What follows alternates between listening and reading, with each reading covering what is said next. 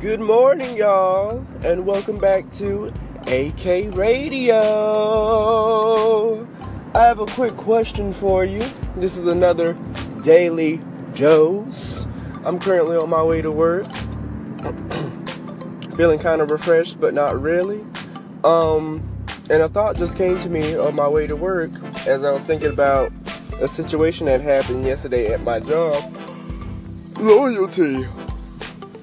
How important is loyalty to y'all, and how important do y'all think loyalty is on the job? When it comes to loyalty between the managers and associates and stuff like that, how much do you think of loyalty? And how much do you think loyalty means to some people? Because a lot of people don't value loyalty like they used to. A lot of people been doing some trick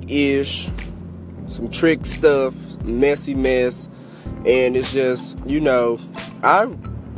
I go hard for loyalty. Loyalty means a lot to me, especially like in friendships, and I would like to have loyalty on the job too, but nowadays it seems like the only thing I can have loyalty to is my paycheck.